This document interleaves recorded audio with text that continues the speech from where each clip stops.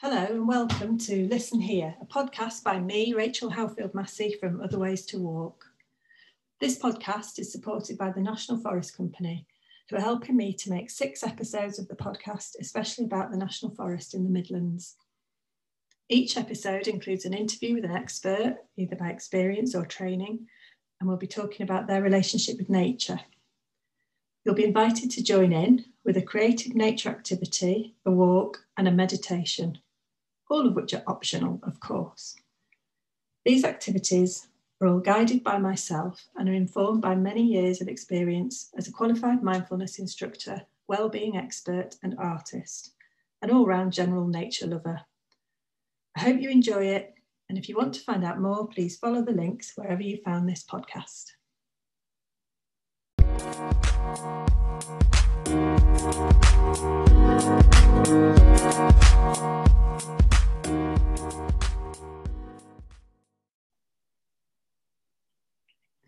So hello and welcome to Listen Here, a podcast by Rachel Howfield-Massey from Other Ways to Walk. And this week for Listen Here, I'm talking to Jason Ingemels from Woodland Ways. Hi, Jason. Hi there, how are you doing? Hi, welcome. We had a brief chat a week or two ago about the sorts of things you do. I'm really looking forward to finding out more today. And I've had a little look at your website, Jason, to find out a bit more. So it's a huge range of things actually that are offered by Woodland Ways. But in Derbyshire, on the events list at the moment, I think there was things like bushcraft, bow making, flint knapping, natural navigation, spoon carving, tracking. So a whole host of stuff, like a zillion ways of connecting with nature and being in nature. So yeah, I'm really pleased that you've been able to join us for this podcast today. Thanks.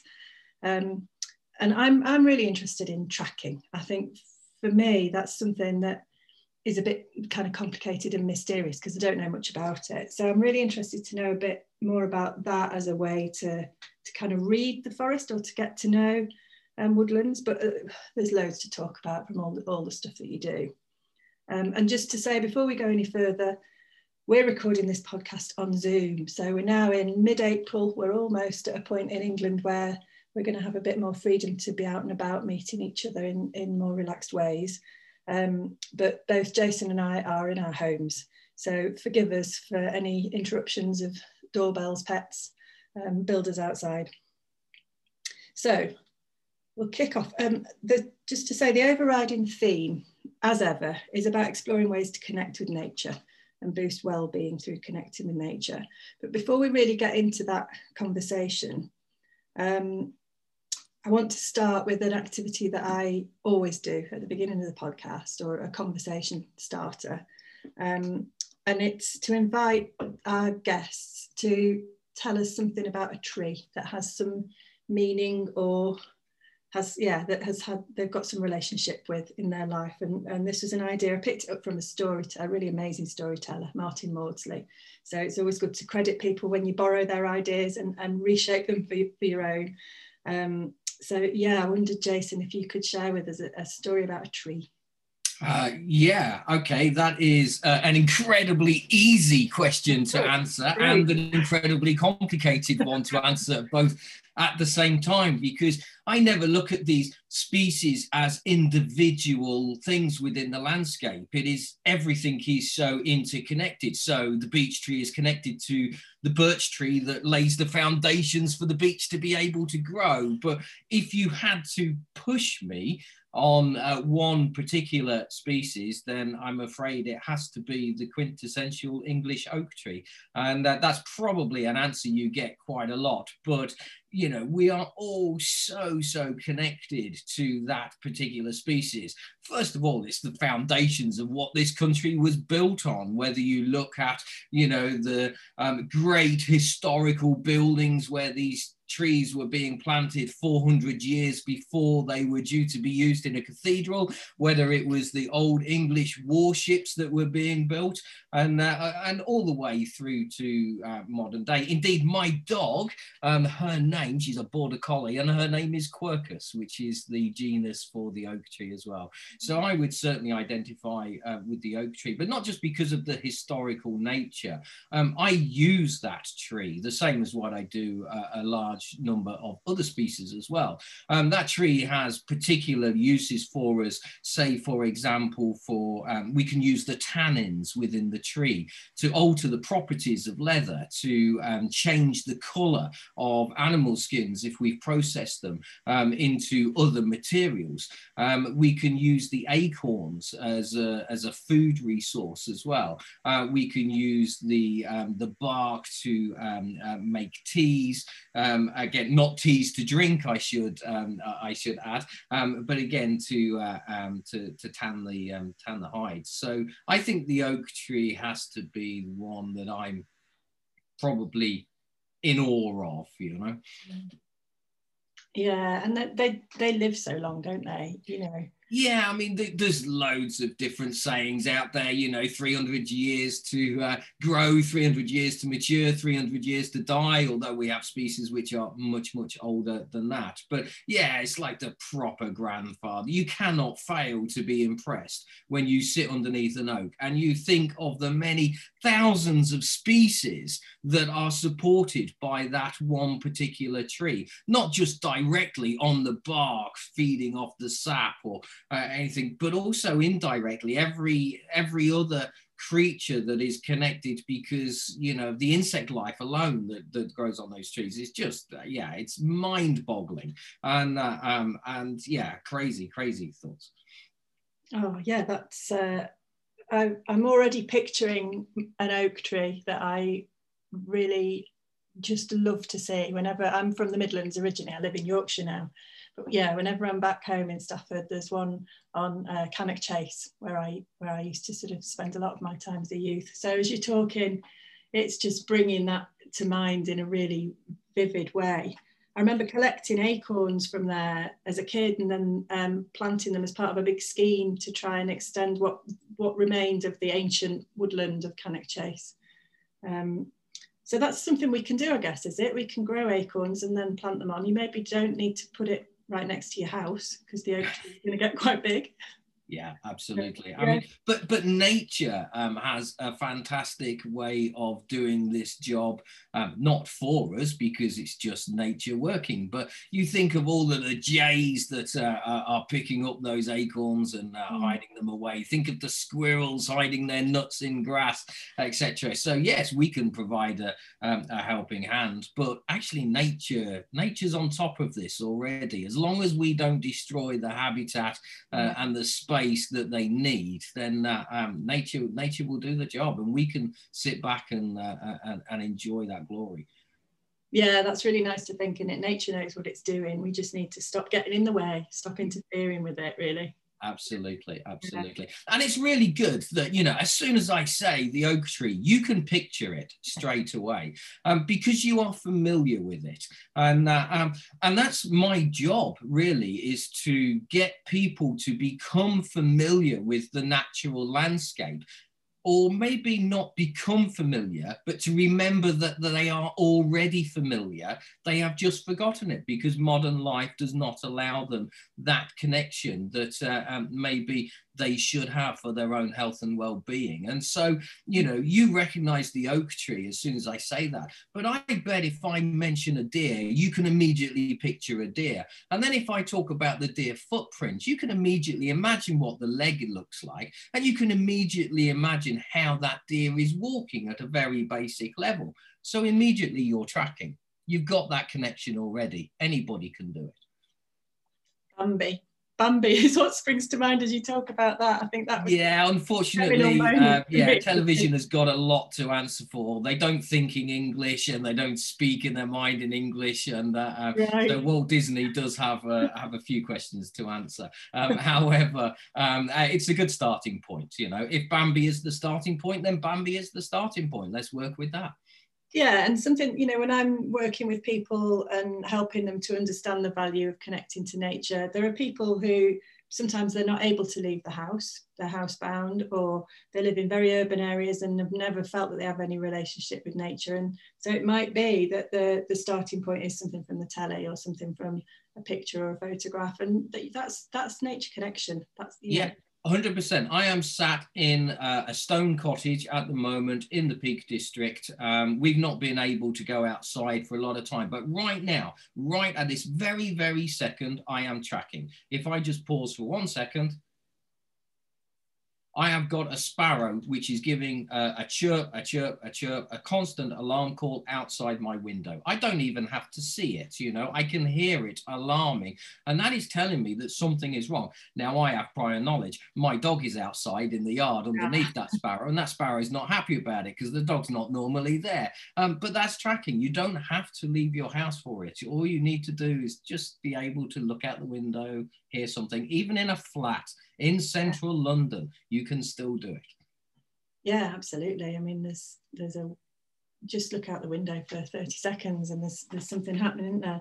I guess the thing is, I suppose you know that sparrow is making an alarm call. You've kind of learned what certain things mean. And I guess to start with, it's just about following your curiosity, isn't it? And going, kind of noticing a bird sound and seeing where it's coming from and which bird it might be and how, and you know, quite often it's sort of fairly obvious.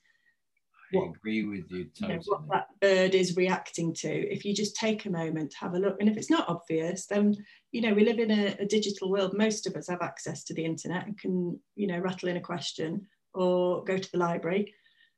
So I think the starting point is your personal curiosity and developing that skill.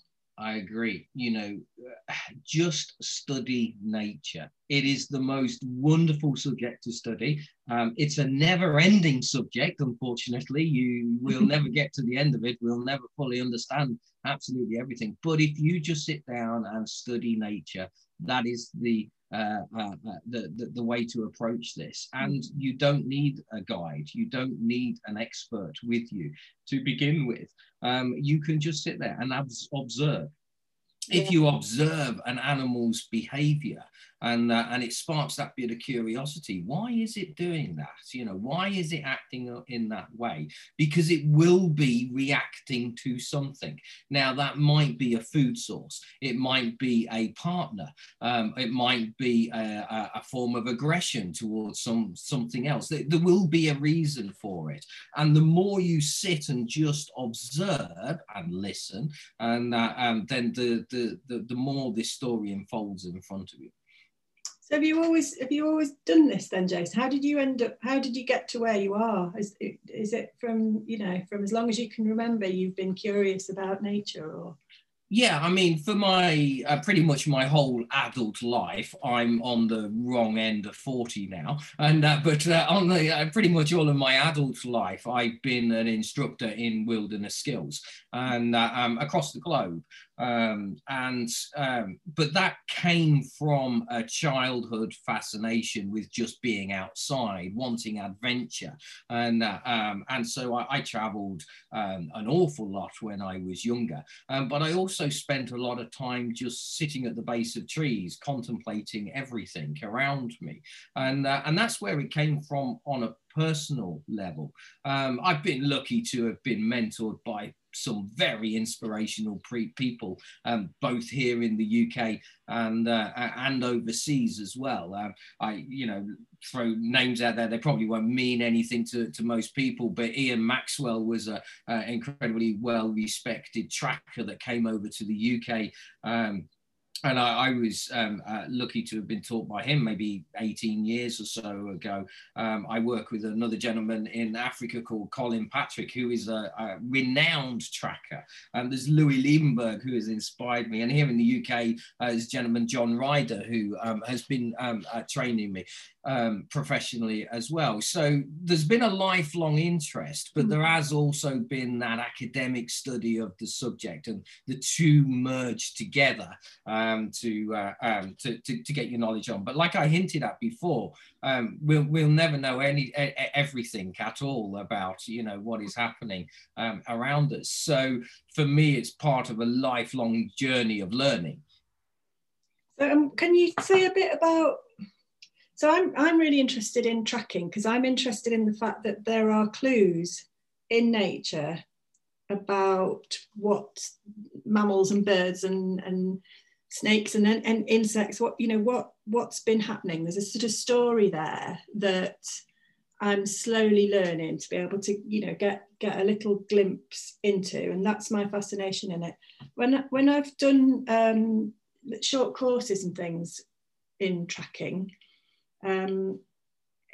sometimes the other people that were there, they were quite interested in shooting animals and had a very different kind of approach to me, really. And I don't know, I almost feel like sometimes there's a funny paradox in the sort of bushcraft wilderness world of people who are absolutely connected and feel most safe and most comfortable and most themselves in nature, but also have this sort of survival skill, conquer nature kind of thing going down. And yeah, I've gone on a tangent there a little bit with that, but yeah, I'm curious what your sort of relationship or what your thoughts about that is. Yeah, I can identify with what you're saying totally. I mean, the whole conquering nature and ridiculousness is unfortunately you know, bred out from the way that media portrays some of these survival skills, and there's very different camps set out. I don't follow the conquering at all, you know. We are a part of nature, you know. At the end of the day, we are another animal. We kind of think that we're not, and that is a ridiculous concept, because we rely on nature to survive, and so if we don't rein in our behaviors, then we're on the road to nowhere. And but in terms of, yeah, that hunting aspect and such, you know, obviously the background to tracking skills does come from, you know, potentially that hunting background, you know, talking about how we would track down animals.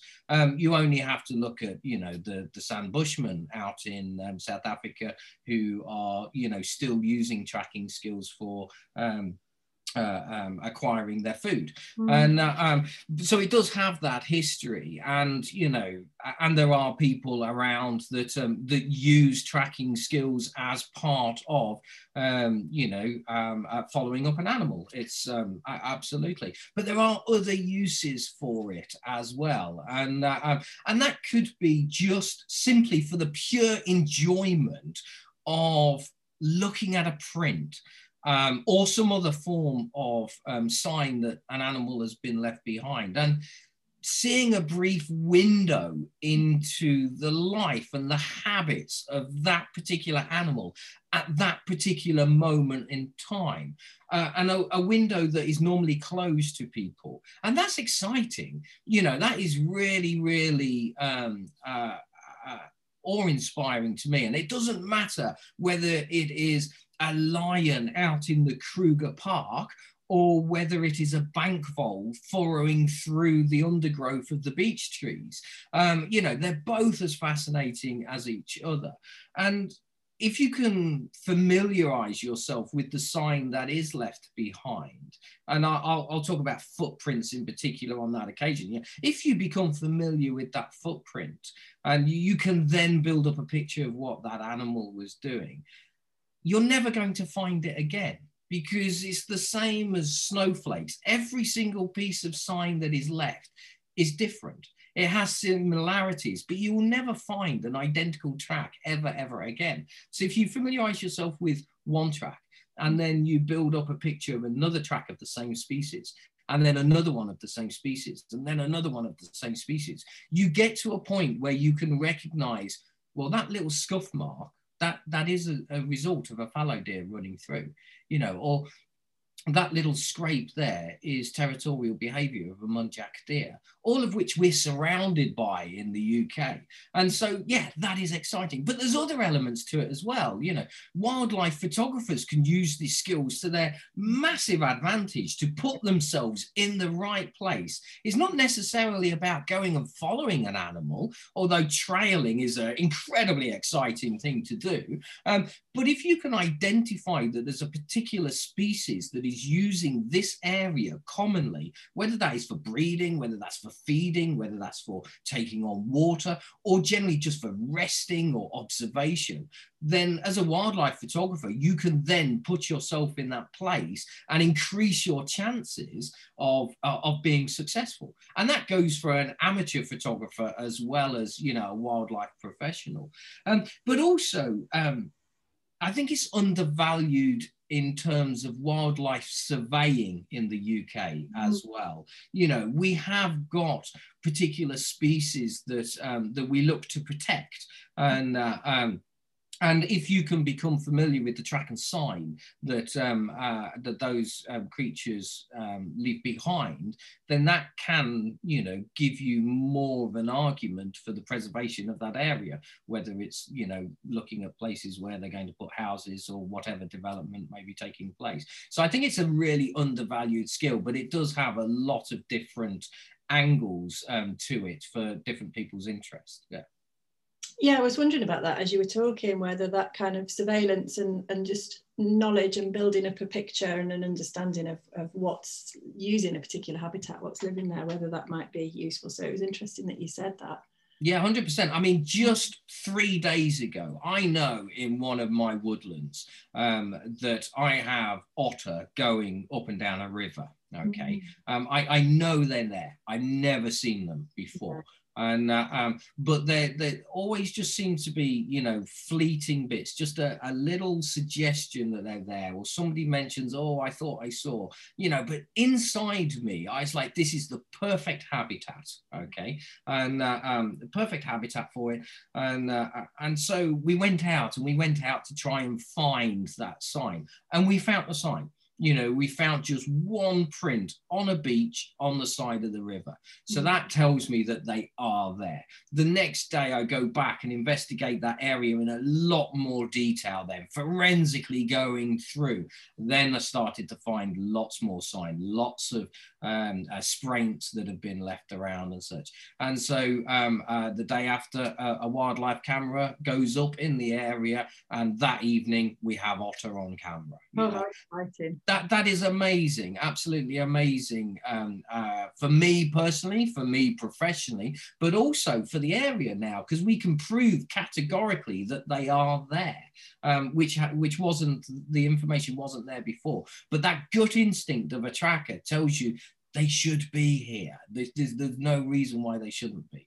And then, you know, a clash of a bit of luck, being in the right place at the right time, and then using those field skills to hone down into it. And I think, yeah, a lot of organizations, wildlife conservation bodies would benefit from, you know, becoming 100% familiar with the track and sign of the species that they want to conserve, but also the other species that can be confused with it as well, so that you're not going down a blind path. Yeah, I have heard of people near my local river talking about seeing otters, and it's mink that they're seeing. Yes, 100%. I tell you, if you track by yourself, you're right 100% of the time, because nobody is there to challenge you. And so, yeah, absolutely 100%. It's, yeah, being aware of confusion species is particularly key. Yeah. And a couple of times there you've mentioned, Jason, gut instinct or something like that. And I really love the fact that there's that kind of emotional gut feeling that goes along with actually an enormous amount of knowledge. And as you've said, that, you know, the roe deer footprint won't look the same the next time you see it, but you build up more and more. You just kind of, there's a way of knowing that you can't just learn it from a book. You have to be out there in nature, just continuing to be curious. And it's sort of slowly, the feeling I get is that it kind of soaks into you until it's just sort of in there in a way that it's quite hard to explain the difference between one print and another, or, you know, but there's a knowing that just sort of happens, and I quite like that mix of this sort of what feels like something quite magical, yes, along with something quite technical. Yes, and that needs to be developed, and I you know, that as an individual, depending where the individual starts, you know, that sixth sense, that gut instinct, that comes with time, okay? And so I would not be expecting somebody complete novice to walk out into the woods and go, oh yeah, okay, I'm expecting to see blood here, and you know, it does come through utilizing your other senses first, and that's key. You know, we are massively reliant on our vision as a sense in modern world, but also just a very narrow part of that vision. And we're used to reading from screens, we're used to looking at a television, we have binocular vision, the same as what, you know, most other predators do as well. But we've kind of trained ourselves out of using our peripheral vision, and our peripheral vision, so the actual breadth or width of your eyesight that it can see to its full extent, we very rarely use now. Most people very rarely use.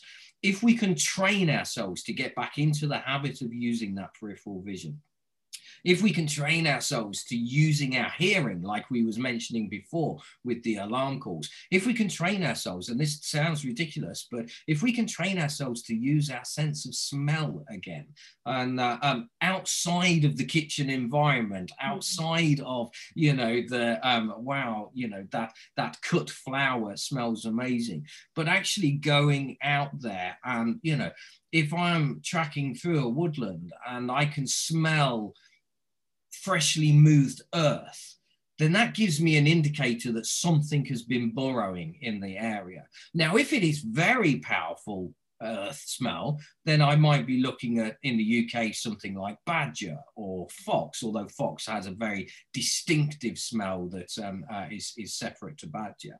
And so without even seeing the thing, you know, I can tune into it. And so utilizing those senses, first of all, even the touch. You know, there's some pieces of evidence that creatures will leave behind, you know, the vole feeding on the black sooty bark of the sycamore. If you run your hands over it, it's incredibly distinctive. And it might differentiate between the vole feeding and the squirrel feeding. And just by feeling those ripples on your hand. Now, if you get into utilizing all of those senses, then that sixth sense will kick in. I can absolutely guarantee it, because you are becoming so familiar with it. And this is why when you walk through the park, if you are ignoring your surroundings, you don't see anything, because all of the other creatures out there are using all of those senses and that sixth sense as well. I cannot tell you the amount of times I've watched a roe deer very skitishly just flicking her ears, raising her head, knowing that something's wrong. I know she can't see me. I know she can't smell me, you know, and I know she can't hear me, but she's sensing that something isn't quite right. And, you know, and after a couple of minutes, she'd be like, I'm going to move out of here. I'm not feeling comfortable. And away we go. Now I'm putting Walt Disney voices into the deer's head, but you see it in the behavior of the animal. And, you know, if we can develop that sense within ourselves, then we put ourselves in a very good chance of having some amazing, incredible animal encounters. Yeah, no, you've made me think about, I realised a little while ago, I love to watch birds, and I was just kept finding myself thinking, how is it that whenever I get a bird in the binoculars, it just moves behind a branch or somewhere else, and it's still there. It just moves itself out of view. It's uncanny. Do you know, historically, like, it's not uncanny, is it? If you're in a cafe and somebody's behind you, but they're looking at you, you can feel it. You know when somebody's looking at you, don't you? Without seeing it, you can just feel it. It's like, that's what that bird's doing. It's like the more that I use that binocular vision that you talked about, and stare at it in a really focused way, the more I'm telling it that I'm looking at it. So I started to try and observe things with a sort of a softer, more open gaze, which is something I've learned through meditation. And it did make a difference. 100%. I mean, there's a couple of really incredible points that we need to pick up on in there. The first thing is, as you've walked through that woodland and you've raised that those binoculars, don't forget the thing that you're watching has had millennia to develop these skills ingrained in the DNA of the animal to sense danger. And that binoculars could well have been a bow and arrow. That binoculars could well have been a rifle. That binoculars could well have been a predator's eyes just before they pounce. So they have that sense there of that. I'm absolutely convinced. And the other point that I was going to make was, one technique that you can use all over the world, but I use it a lot in the UK, is if you do spot an animal, just carry on doing what you were doing, okay? Because if you carry on being like a natural human being, which incidentally, you know, we go through landscapes without seeing anything, even though we think we do, you know, if you just carry on being natural, pretending that you're not seeing anything, that animal will be more relaxed. And I've used that technique many times walking up on deer in particular. And if they've clocked to me, if I just carry on walking past them, they will relax because they think I haven't seen them. And only when they start to relax, I will then put myself into a more strategic place to be able to sit and observe. And if I'm moving through a landscape rather than being still. So yeah, two very important points that you make there. Yeah, that's very helpful advice. I'm going to keep that in mind, because your instinct is to stop. Yes. To stop dead and go, oh, I've seen a deer. I won't move. I'll freeze and then it won't see me. And of course, absolutely. It's known you were there way before you saw it. Yeah. Now, when you look at that, so we got two different concepts here. So if you're walking through, if you're progressing through a landscape and the animal sees you at the same time as you see it, then carry on progressing. Just act naturally, and so you're not a threat. If you are progressing through a landscape and you see, for example, that deer before it sees you, then stopping is the best thing that you can do, as long as it hasn't observed you. But don't forget that that deer is observing you through its nose and through its ears. It's not just observing you through its eyesight. And most likely it would have smelled you even before you came over the brow of the hill or something like that. Yeah. But deer have got very poor eyesight for detail. They have exceptional eyesight for movement. So you could be standing in a bright pink t-shirt and in the middle of a field. And if you've not moved, the deer is going to be relaxed and it's not going to generally be bothered about you because you're not a threat. As soon as you move, whether that is lifting those binoculars or taking the Velcro off the case or something like that, it's only at that point where it's going to go, oh, okay, I'm not quite comfortable here. And off we go. So two different ways of approaching the animal depending on the interaction that you've had with it, maybe even before you've realized. Amazing. Yeah, and I think Velcro is the enemy of good tracking, isn't it? And noisy clothes, I've kind of got much more in tune with, having clothes that don't make a noise. And I mean, it. I sometimes I shake my head when I go into outdoor outfitters, and they've got these wonderful camouflage jackets which are just rustly as anything, you know, with Velcro on the pockets and all of this kind of stuff. Generally, I don't get too hooked up about what my clothing looks like. I'm more interested in, is it quiet? Yes, yeah. And some of the training I did, we were taught as well not to wash your clothes in any smelly washing powders and things like that. And even not cleaning your teeth with mint toothpaste, I think somebody said. You know, the dirtier and smelly you are, the easier it is to fit into the wild, which is that takes a load of pressure off, doesn't it? Yeah, there is a limit though. You know, I mean, if you have been sitting by a campfire, for example, and you smell of smoke, then that can, you know, you think, oh, I'm disguised, I smell of smoke, it's natural. Right. That can actually give the game away. But you're absolutely right. I mean, some detergents will actually fluoresce up in your clothing to particular animals' eyesight. So that can actually make it an awful lot worse for you. So yeah, I mean, if I'm out doing my wildlife spotting, I have a set of clothes, and they never ever get washed, but also they never, you know, they never go near a campfire or anything like that. They just, you know, they are, and yes, okay, they don't particularly smell very nice. I don't care. I'm out there looking and observing wildlife. So, so yeah, you're absolutely right. Strong detergents, deodorants, all of those kind of things. Well, I mean, you can smell when a gentleman or a lady walks down the high street with overpowering perfume before you've even seen them. Now you times that by a deer that can smell, a red deer could smell a human scent a mile away if the wind conditions are correct for it. You don't stand a chance if you're sprucing yourself up before heading out into the wilds. Not a chance. But no matter how much we kind of work on our sense of smell, we're never going to compete, are we? I think no, but it is particularly interesting that you can develop your sense of smell, and or at least pay more attention to it in a natural setting. I think you'll surprise yourself if you spend the next 2 weeks from here really concentrating. When you sit on the ground, what does it smell like? You know, and when you move the earth around under your feet, what does it smell like? If you really do focus down on that, I think you'll be surprised at how much more you notice. I will go out now. I am so familiar with our UK deer species.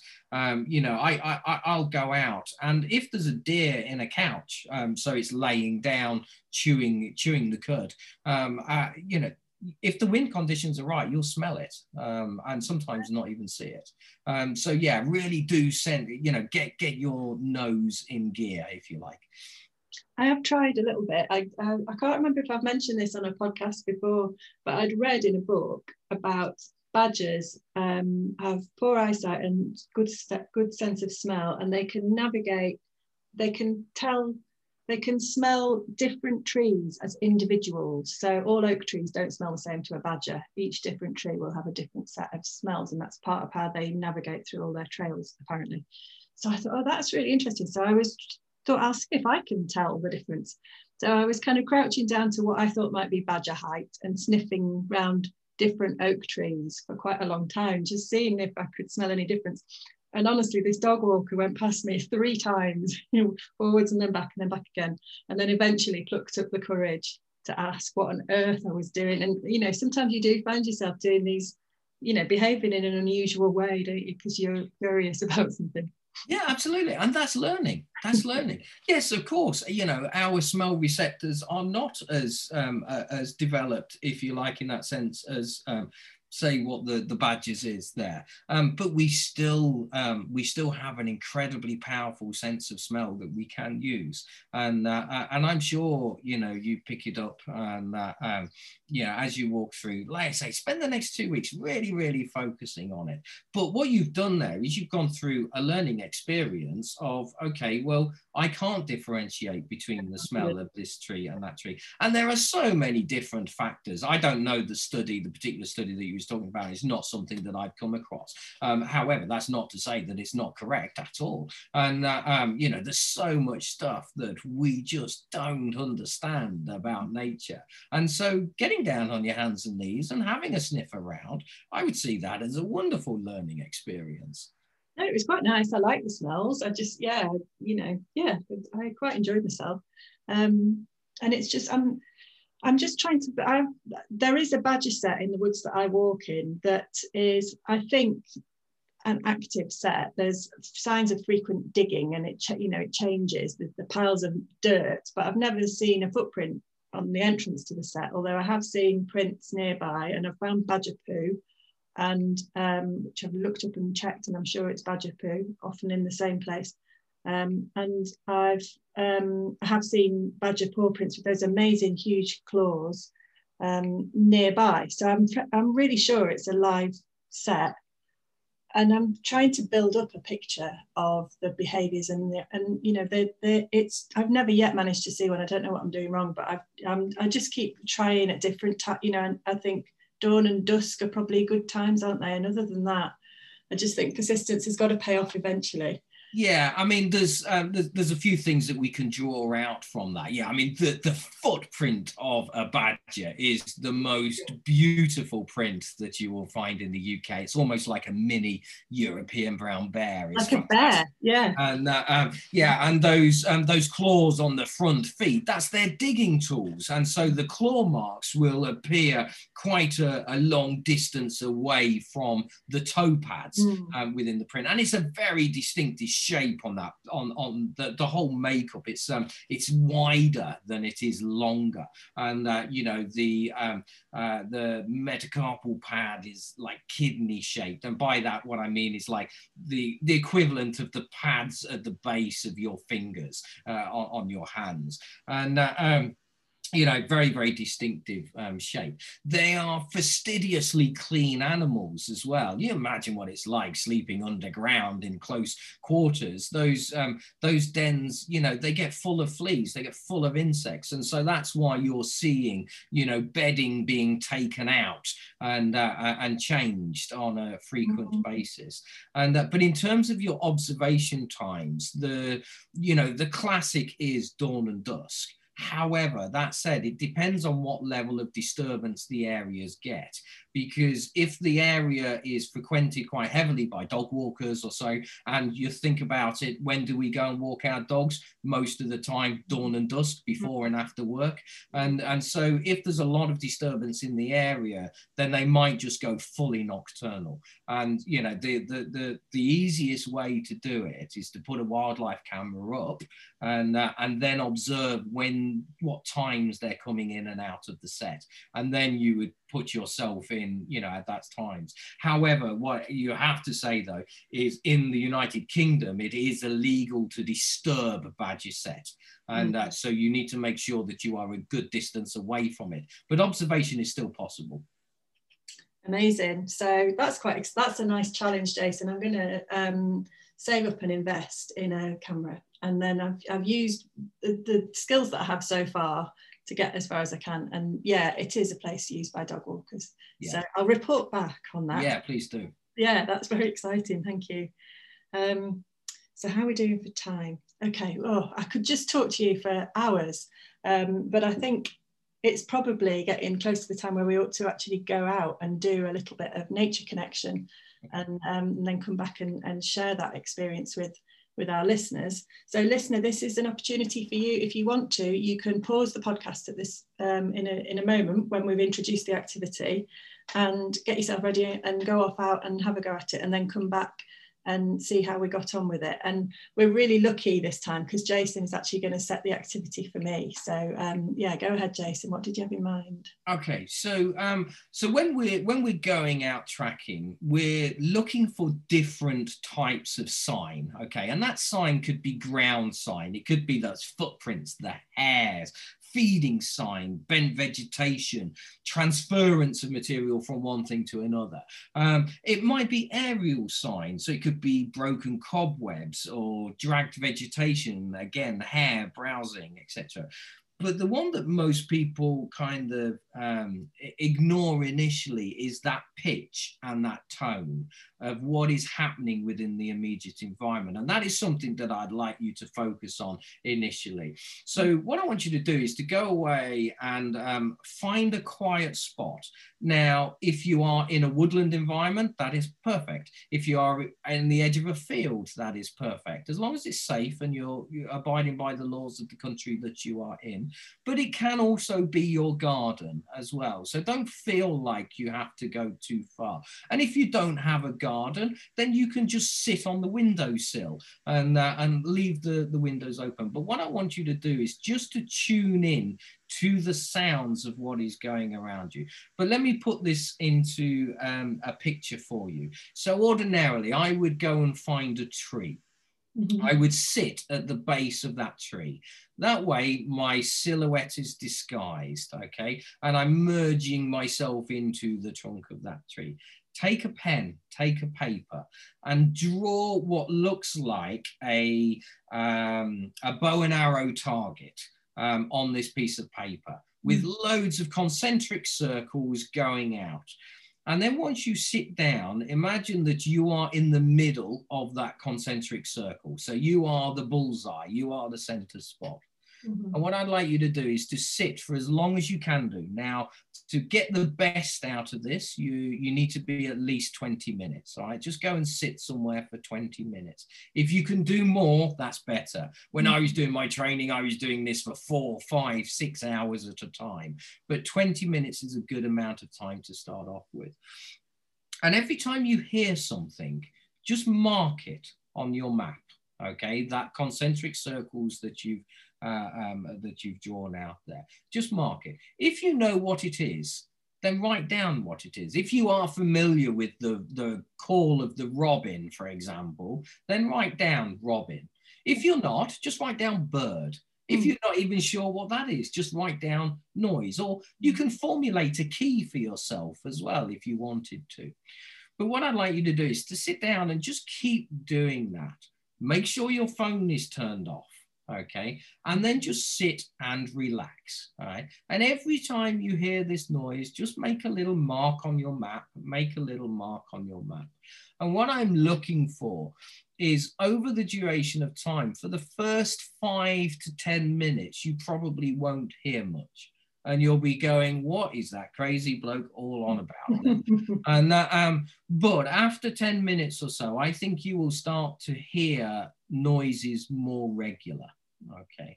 And those noises will probably change in tone, they'll change in frequency. And see if you can just clock into what that difference may be. All right. And what I also anticipate that you will notice is that those noises will come closer to you.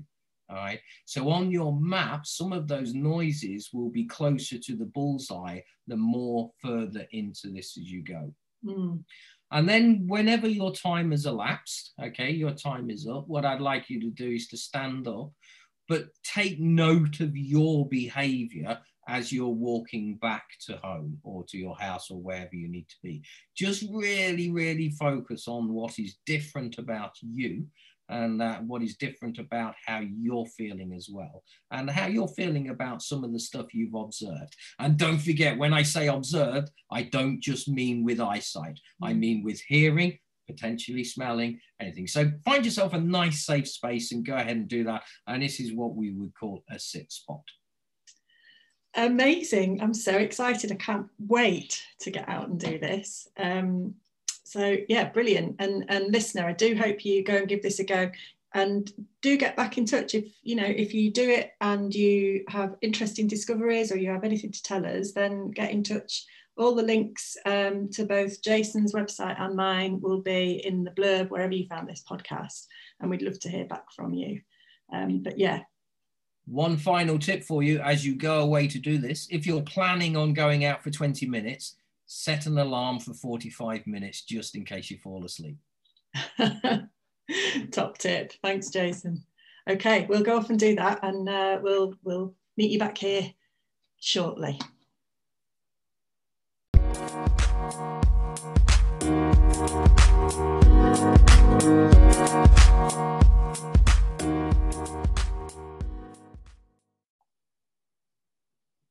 So hi Jason, welcome back. Hey, how are you doing? Great, thank you. Yeah, no, I really loved that. I really loved that. I wanted a lot longer. It felt like someone was making me leave the cinema at the interval, at the like halfway through the film. It hadn't finished.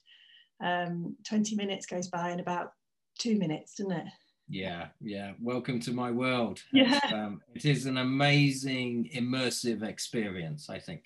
Yeah, I really enjoyed it. So I'll just hold up to the screen. I know the listeners can't see this, but you can see my work there. And I'm going to have a look and see if I can share a photograph of this through the podcast, and I will. It's no work of art, but as we're talking about it, people might want to have a look. So what happened was that I sat down, and immediately as I was sitting down, I heard a really noisy pigeon take flight, sort of, quite far away. But obviously, me arriving had just caused a bit of a kerfuffle. And I've numbered all the different things as they happened so that I can remember. So everything happened in the 1, 2, 3, in the 4th ring as you go out, number 4, that was where it all sort of started. And I was hearing things behind me, birds, like a coal tit, and then a chaffinch, and then different sort of, different bird noises. And then I heard some people coming past on the path over to my left, and everything went silent while they came past talking. And then a wood pigeon started sort of just behind them. Once they'd passed it, then it just started doing that, I don't know, that wood pigeon noise. You know, that kind of cooing noise. I don't know what, I'm not going to, I was almost trying to... Almost like, it sounds like a proud wood pigeon. Yeah, that's it. Yeah. Yes, I know exactly what you mean. Yeah. And then a little bit closer to me, again on the left side, I'd heard, I think it was probably a great tit. Might have been a coal tit, but I think it was a great tit, just doing that teacher, teacher, teacher. And that just went on then for the whole of the rest of the time, pottering about sort of somewhere over to the left. And then great excitement, very near to me, like maybe 3 meters away. I heard it in front of me. I heard a rustling in the leaves. So it's that I was under an oak tree in very, very dry ground at the moment, really kind of dry, springy, peaty ground with a scattering of dry leaves on it, and rustling about in the leaves was a little mouse. So that was just amazing. And it didn't really seem, it either wasn't bothered or wasn't aware of me. So it sort of scuttled around in the leaves for quite a while and then eventually vanished into the tree roots. But I'm pretty sure, I'm not brilliant on small mammals, but I'm pretty sure it was a mouse. It had lovely big round ears and a little tail. So that was like so exciting. I was like, oh, what to tell somebody? That was amazing. I've not seen that before in those woods, and not in the daytime. And then, so now we're about maybe 10 minutes into the 20 minutes. And I noticed at this point that almost all around me in the second ring of my concentric ring, so much closer to me, there was just constant bird noise. So I could hear a nuthatch, which was very lovely, great tits, a robin singing, just kind of, just a constant kind of sound of lovely bird song all around.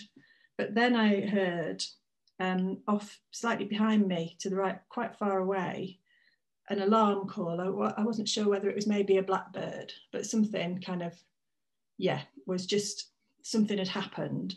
And then I heard another one a bit further round to the right. So I'm sure it wasn't the same bird. It was shortly afterwards, and whether they sent messages, it felt like one of them had made a noise and then the next one had gone, ooh, something to tell the others about. And that one made a noise.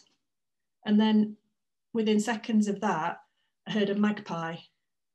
So I thought, oh, maybe the magpie's after the nest. There's like a whole drama going on. I couldn't see any of it. It was just, the drama was in my imagination because I could hear it all. And then that was mostly it. There was another wood pigeon that flew directly over my head. You know, the noise of their wings is very noticeable, very loud, isn't it? So kind of rhythmic, sound of wings straight over my head. And then it stopped on a tree quite nearby, just in front of me, and just watched me. I just could tell it was watching me, and I was remembering not to stare straight at it because we talked about that. And we just sat there both aware of each other for a little while, and then off it went again. Yeah, and I think that was mostly it. Fabulous, fabulous. It was brilliant. May I break some of that down just a little bit to now put that into a context of learning and things to consider for future. You've obviously already learnt a lot just by doing that, and you know that is key with tracking, because you can teach yourself these skills, and with a little bit of prompting and discussion and what have you, it can send you off on a whole host of different journeys. The first thing that I noticed was, you know, as soon as you sit down, you mentioned that the pigeon took flight. Well, Now, you probably won't recollect this, but I can give you a guarantee that that pigeon would have gone off in a straight line away from you and then started to have curved around. Okay, and they curve around away from the threat. So now what you want to consider is next time you're sitting down, if you see that behavior 10, 15 minutes in, that is then giving you an indicator that something else is providing the threat. Now, that may be, like in the UK, it may be another human being. But pigeons will nest 12 months of the year, so they can have eggs at 12 months of the year, unlike a lot of the other species. So then if you start to see the nest robbers coming in, like the squirrels or the magpies, and you're getting these pigeons flying out in this particular pattern, it might draw your attention to the fact that there's something else which is causing that effect. And you'll see that with a lot of the stuff that you was talking about there. And you was mentioning a cold tit and a chaffinch, and then people came in on the left-hand side, and that isn't exactly the circumstances that you would expect with that silence then happening. So as you've arrived, you probably did not notice the alarm calls and the silence as you arrived because you was creating it. But then when you're sitting down, you're noticing now the change in the patterns of the behaviors of the creatures caused by somebody else. In this case, it was humans. But we can track that silence to give us clues as to what other, so if there's no other humans around. John Young is an American author. He's done a lot of work on this bird behavior interpretation. He's well worth looking up. And we get these zones of silence. So if you can follow the silence as it progresses through a woodland, then that may take you to an aerial predator, something like a goshawk or a sparrowhawk. So it is the tune of the other birds which draws your attention into the fact that something else is going on. And I see it quite a lot. A classic behavior of robins, for example, they do this wonderful little thing. Robins will hold their territory for 12 months of the year, again, unlike a lot of the other birds that are out there. And they'll just fly from perch to perch along their territory, following something that is going through. Now, that may be you as a human being. You'll see it. Next time you go out on a walk, have a look out for it. And the robin will keep a safe distance away from you, but will just follow you through its territory. Now, if you're sitting down on a sit spot and you notice that behavior from a robin, and you know it's not you, then that will tell you that it is something else. Now, when you really tune into this, it may be a deer that is going through. It may be a fox that is going through. It may be another bird species that is not necessarily threatened by. It won't be another robin. Because they are territorial, it's going to protect their territory. So you know if it starts getting agitated rather than hooking, you know that it's another robin coming through. And looking at all of these different behaviors then starts to give you this glimpse. Now, you mentioned the mouse. Now, without seeing what you saw, knowing the exact habitat exactly, what have you, but if the ears were protruding above the head rather than sitting below the line of the head, it's taking you towards a mouse. Yeah. And, you know, if it's daytime activity, the chances are it's taking you to something like a yellow-necked mouse, quite common. And but again, you know, I am making an assumption based on the information that you're providing me. So I'm tracking right now because I'm trying to see through your world of what you did, and then we're going to then see through the animal's world. So I'm making some leaps, but they're leaps on educated knowledge. They're leaps on, well, what is it likely to be? Or the mouse activity, maybe not so much at this time. And you know, after 10 minutes you was hearing constant bird noise. You're no longer a threat to them. You've blended in. You are an animal again, and this is a wonderful experience to share. And like I say, the longer you do this, the more and more in tune you get, and it's wonderful to have those little intimate moments with those creatures. You notice that, you know, you started to hear the call of the nuthatch, very, very piercing call, absolutely Beautiful. Then you mentioned that there was an alarm call going off and you thought that it may have been a blackbird. Now that sits true because the blackbirds are what we would call a sentinel bird. So they, you know, the thrush family, they sit right up in the top of the canopy and they are generally the ones that will spook first. But that communication does go across species. Blackbirds don't just speak blackbird language, they're speaking bird language.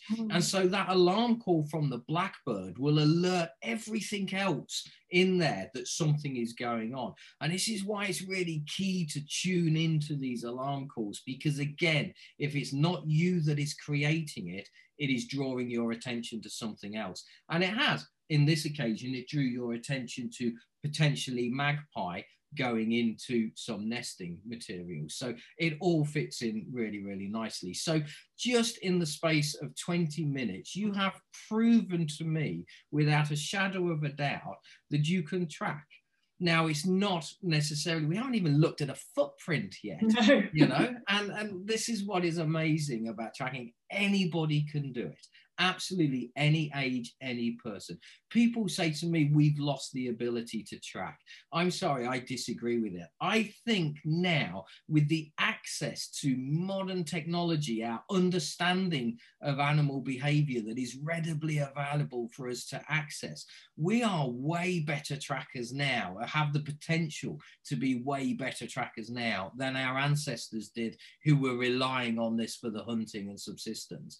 You know, we can go into so much analytical detail and understanding, and you are now on that journey, and that's fascinating, Sitspot, to me. It was fascinating. Thank you so much for the invitation to do that. It was a gift. Yeah, I'm going to do more, and yeah, it'll be very interesting to sort of have the drawings to go back to, you know, the little diagrams, and to follow through the year as well. So that's something I'm going to incorporate into my journal, into my sketchbook. So yeah, thanks for that. Absolutely, my pleasure. Yeah, wonderful. And yeah, just generally, Jason, I feel really lucky to have been able to have this amount of your time and expertise, and you know, yeah, I'm sure the listeners will really appreciate it as well. I'm definitely ready to book onto more courses with you and do more. And we will put links wherever you find the podcast. You'll be able to find links to Jason, and yeah, there's a whole world more stuff that you could do. So absolutely, I thoroughly enjoy taking people out into the natural environment and getting them to reconnect a little bit. And like I say, those skills are already ingrained inside you. It just needs a little bit of prompting, a little bit of poking, just to bring them out of you. And you'll be there, and you'll be on an amazing journey, as indeed I'm on an amazing journey even still.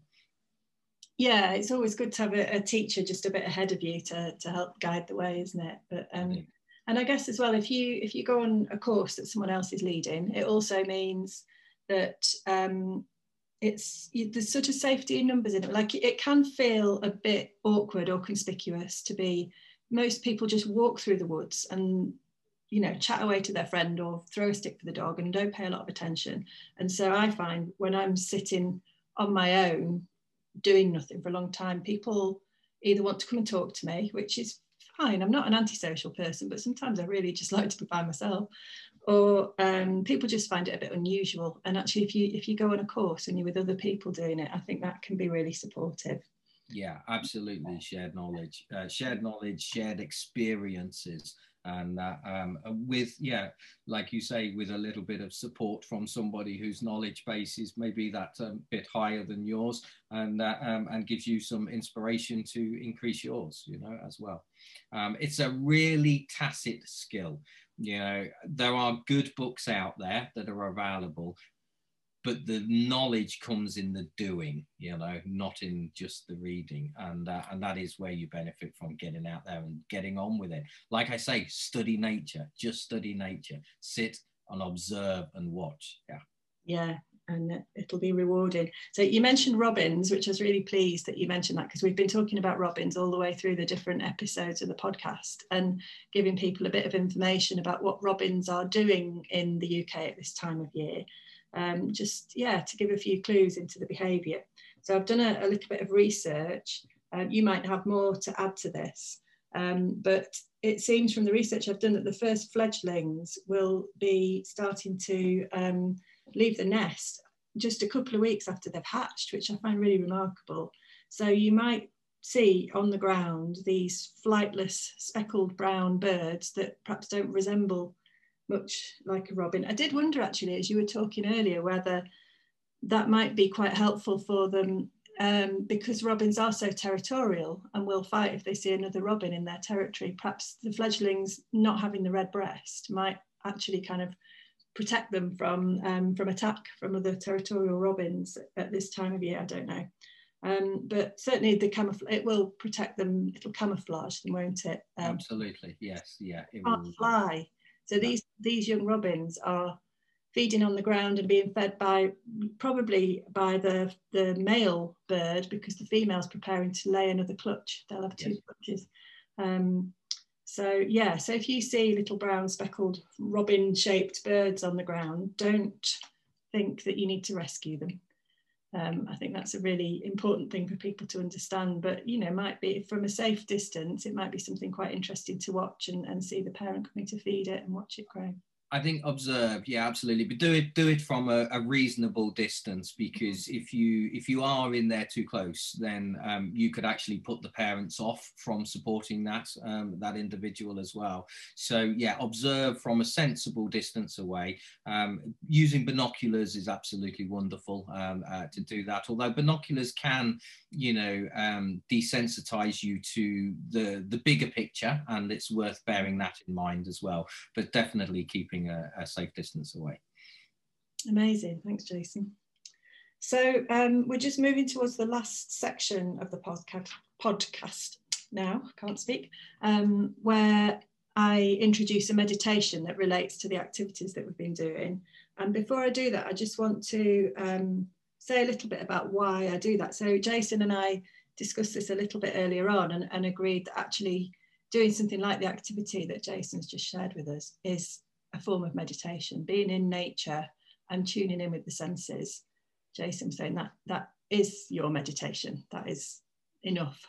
Absolutely. When I go into the forest and I sit and I observe, that is my cathedral. That is my place of worship. That is where I can just totally absorb myself in nature. It is my meditation. Yeah, absolutely. And we have to put labels on things. As humans, that's what we enjoy doing. For me, I don't really worry at all what label you want to call it. If you wish to call it meditation, then do so. I call it life. Yeah, fair enough. Yeah, I mean, I know that doing that kind of regular practice is something that it really helps me. It helps me take a step back from that endless stream of thoughts and kind of develop that skill of being able to do that whenever I want to, whenever I choose to do that.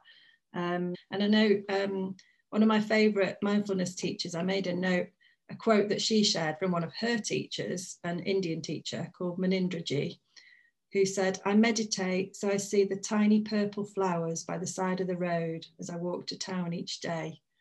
And that really resonates with me. I think the habit is to forget, to not notice, and actually the meditation as a practice is the thing that can strengthen our ability to notice those things.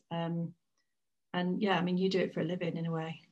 Yeah, absolutely. I understand completely where you're coming from. It is, for me, immersing myself in a natural environment cleanses my soul.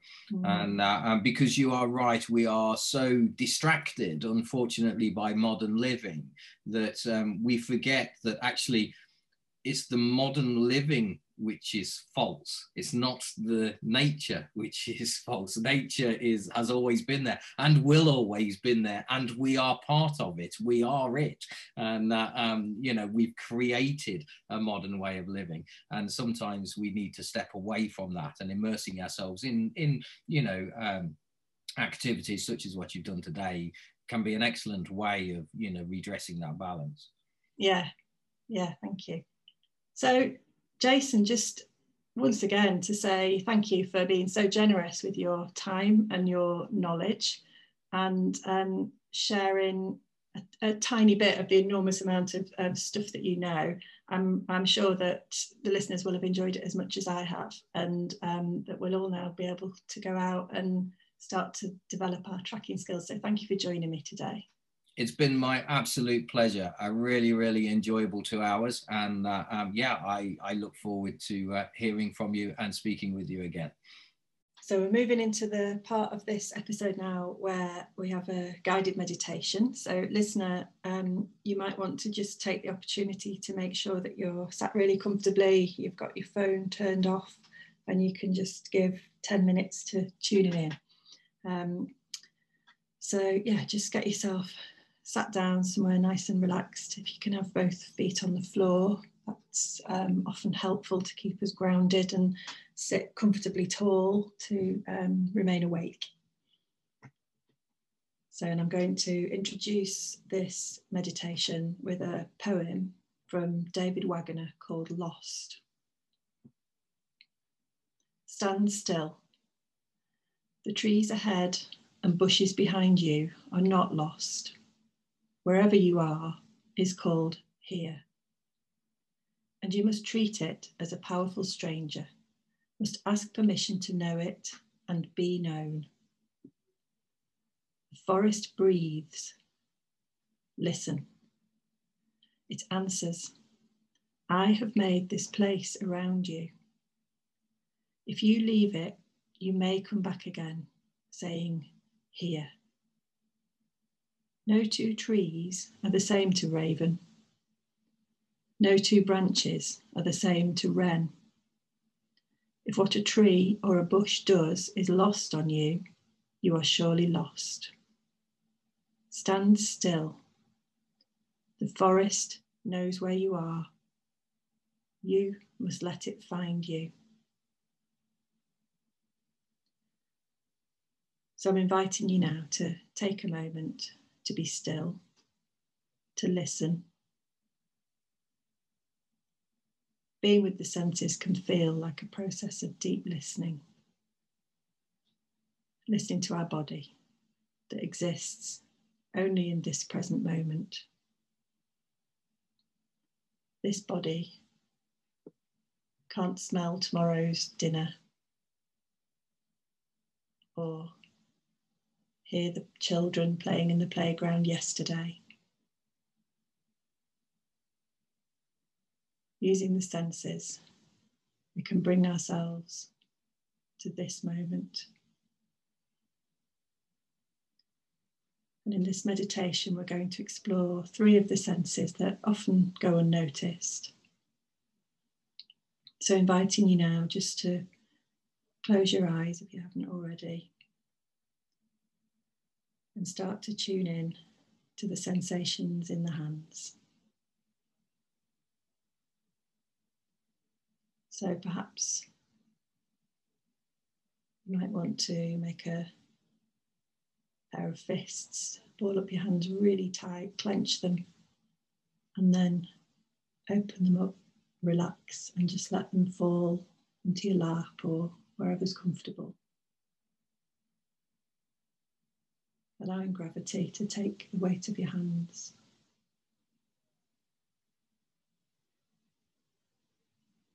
And then just starting to bring the attention to the sensations in the hands. Perhaps noticing places where the nails have dug into the palms as you clenched your hands in a fist.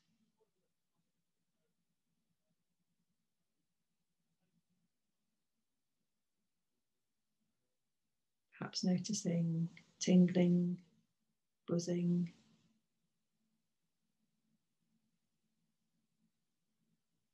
changing patterns of sensations in the hands.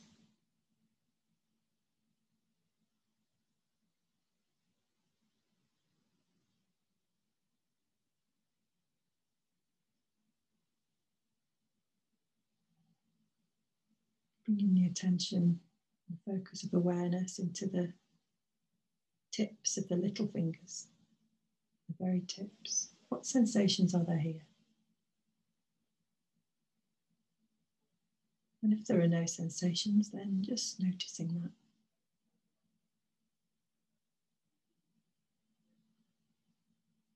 And then the tips of the ring fingers, middle fingers, the tips of the forefingers,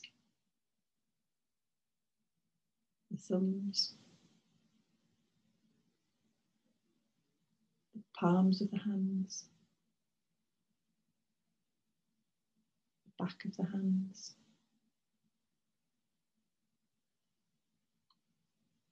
the whole of the hands. Just holding in awareness the changing sensations in both hands.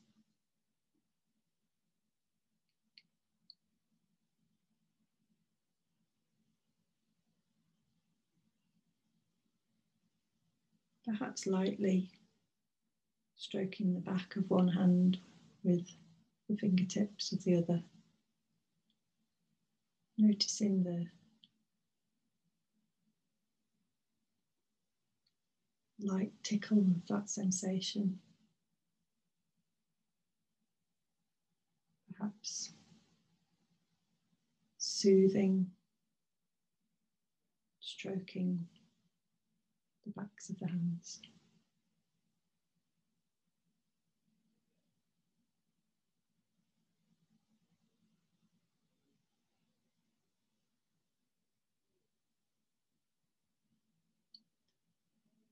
And then letting go of that focus on the sensations in the hands, dropping the hands back into the lap comfortably and becoming aware of all the sensations on all the skin that is exposed,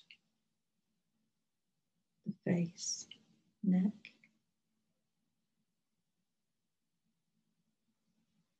perhaps ankles, feet or legs.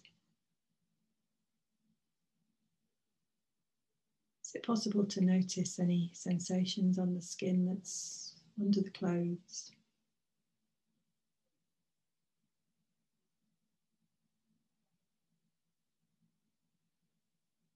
Really tuning in to the sense of touch, of clothing on skin, of the body on the chair, or the floor, or the cushion.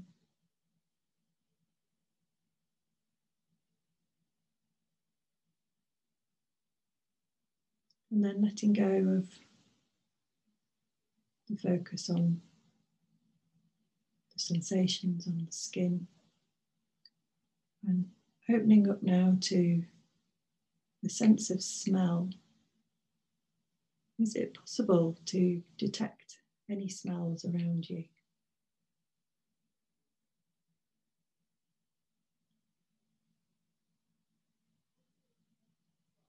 Perhaps the smell of the skin on the back of your hand.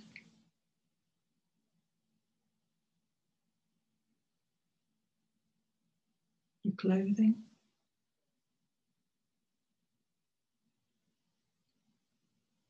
Maybe if you've got long hair, you can smell your hair. Perhaps there are faint scents coming in from an open window or a kitchen. Just becoming curious about any subtle awareness of smells, aromas.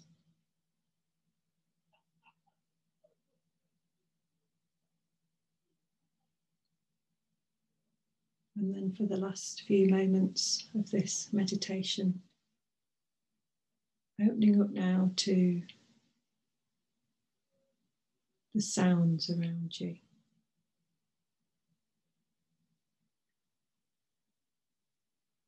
Is it possible to notice the precise point when a sound begins and ends.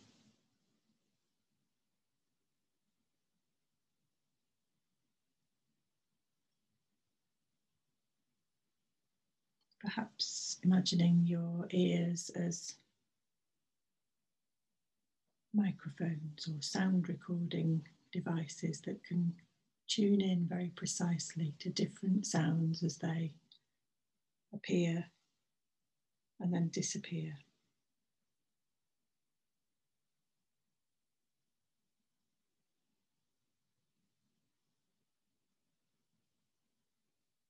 What sounds can you hear nearby?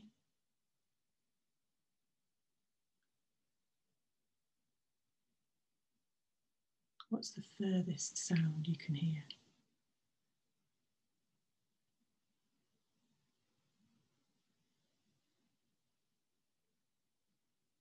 And when you notice that your attention has wandered and you're no longer listening to sounds, just gently bringing yourself back. I am listening.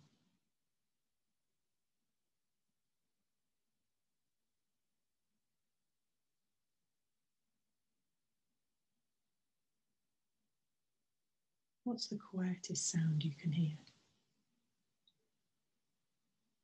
Perhaps sounds from your own body, of breathing or digestion.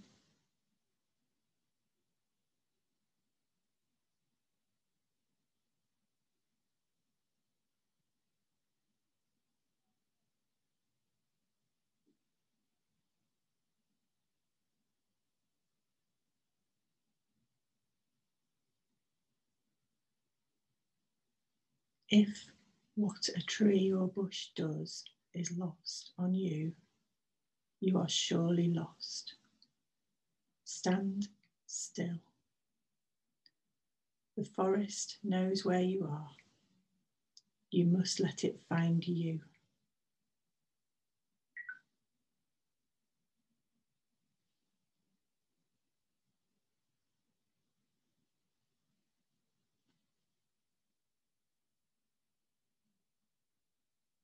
And now in your own time, when you're ready, just gently opening your eyes, coming back.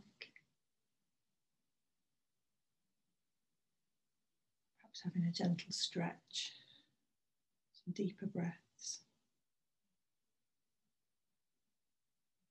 And seeing if it's possible for you over the rest of your day or week,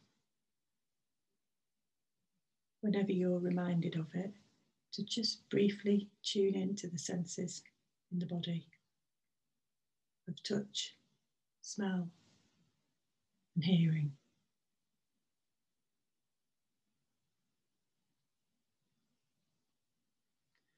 So thank you for joining us today. I hope you've enjoyed the conversation, the walk and tracking activity, and of course the meditation. This meditation works well if you want to take it outside with you, if you've got a device that you can download it onto and some headphones, and you can find a safe place where you can sit quietly and not be disturbed for 10 minutes. It can be interesting to tune into the senses while you're outside. So that's all for this week. Thanks for joining us, and I hope you join me again for my next Listen Here podcast.